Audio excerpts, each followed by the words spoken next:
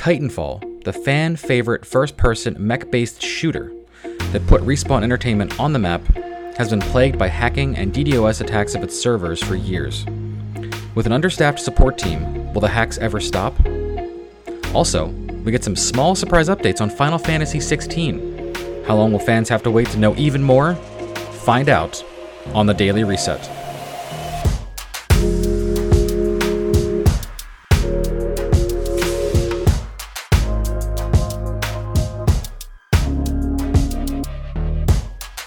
Good morning, gamers, and welcome to the Daily Reset, brought to you by The Emergent Gamer.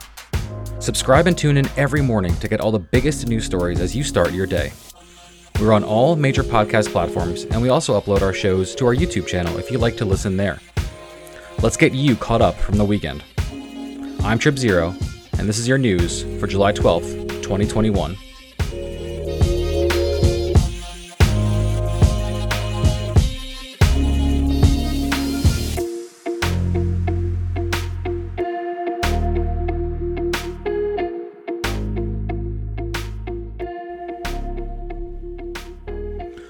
News started circulating this past weekend that Respawn Entertainment, developers of the hugely popular battle royale shooter Apex Legends, only has about 1 or 2 people still supporting its previous franchise, Titanfall. This info came from a YouTube livestream about 2 weeks ago, but let me set the story up for you and why it's being talked about now. While the level of support being reported on is extremely common, especially with a 7-year-old release, it's becoming news due to the long-running and little-addressed server hacking and DDoSing of both games over the years. While Titanfall 2 at least has a single-player campaign that can be played without server connection, Titanfall 1 is entirely online, meaning that when the hacking is bad, players cannot play the game at all. This has persisted over the years in waves, on all consoles and platforms, and is blamed on Respawn's vulnerable servers, which have apparently never been patched to deal with this level of DDoSing. After upticks in attacks in April, this was addressed by Respawn's community coordinator Jason Garza. Garza does a Morning Tea with Jason livestream on YouTube, and on the June 28th episode, he responded to a comment in his chat that said the community feels abandoned, and he talked candidly about the situation. Here's what he said. You're not abandoned. It's a game of whack-a-mole with us. And the thing is, I stopped discussing about that stuff because we're trying to, we can't, and the thing is, I don't want to say we're working on it because, yeah, we are working on it, but it just becomes, like, you can only hear that for so many times before it becomes useless type of deal. But we are working on it, just that we can't say what we're doing and stuff like that. It's just that because now it's a different type of game with these people who DDoS and stuff like that, and blacklist and things like that. So it's like we can't telegraph our moves. We can't say that what we're doing, or if all I could say is we're working on it, and that's the reason why I stopped talking about things like that. And you guys aren't, the Titanfall community is not forgotten or abandoned or anything like that. We're still working on it. It just, we can't telegraph our moves, and the thing is, like, we only have like 1 or 2 people on it because everybody else is on Apex. So don't feel bad. It is something we do work on. It's just that these things take time. We can't just press a button and everything's fixed magically. Over the July 4th weekend, Apex Legends became a victim of hacking as well. Trying to launch any of the game's play modes was impossible, and the only option players had to interact with was a playlist icon that had its text changed to SaveTitanfall.com. While the website owners deny involvement, the anonymous hackers said they did it to draw attention to the ongoing Titanfall server problems. Ryan K. Rigney, Director of Communications at Respawn, tweeted on July 6th that the attack only really served to get a bunch of devs working on a holiday weekend, and that Respawn is very aware of the DDoSing.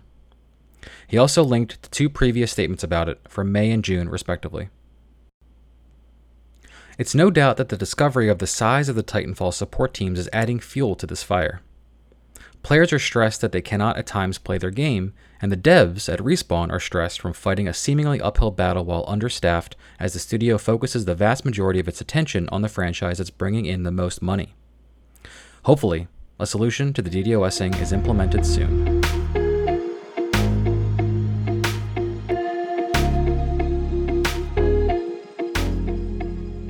On Friday, Final Fantasy XIV aired its 7th 14-hour broadcast event. Members of the dev and management teams provided insight and updates to the games during these broadcasts, usually answering questions and hinting at future content and expansions to come. There is a lot going on in the world of Final Fantasy XIV, with its Endwalker expansion coming in November, and the news in early June that it has a more active player population than World of Warcraft, with 2.49 million players. While there is a lot to be excited about with the new online multiplayer game, there was a segment in the broadcast that gave fans of the series as a whole a tiny glimpse into where the next entry in the franchise, Final Fantasy XVI, is in development. Since much of the broadcast was discussing the recent collaboration with other Square Enix game Nier Automata, that game's director Yoko Taro was also on the show, and during a segment with questions to him, Taro was asked what project he'd like to work on next with Final Fantasy XIV producer Naoki Yoshida, also known as Yoshi P. Taro said that he wanted to write the scenario for Final Fantasy XVI. They bantered back and forth for a few minutes in what was clearly a bit, but this was absolutely Square Enix communicating some updates about production to fans of the series who are hungry for more after the game was announced this past September in a 4-minute trailer. So, what did we learn? Well, the bit about the scenario led to Yoshi P stating that not only were the scenarios all done, but that the English voice dub is nearly finished. As the Japanese voicing would be done first, this is a much larger step of the production to have been completed than most thought. We also probably won't see more of the game until at least 2022. Yoshi P continued to talk about how they are working to reach an impressive standard of quality before showing more of the game outside of that first trailer. Graphics are being improved, the battle system is being improved, along with many aspects of the game not revealed at all yet. He hopes that they will reach this standard of quality by Tokyo Game Show 2021, but he doesn't think he'll make it.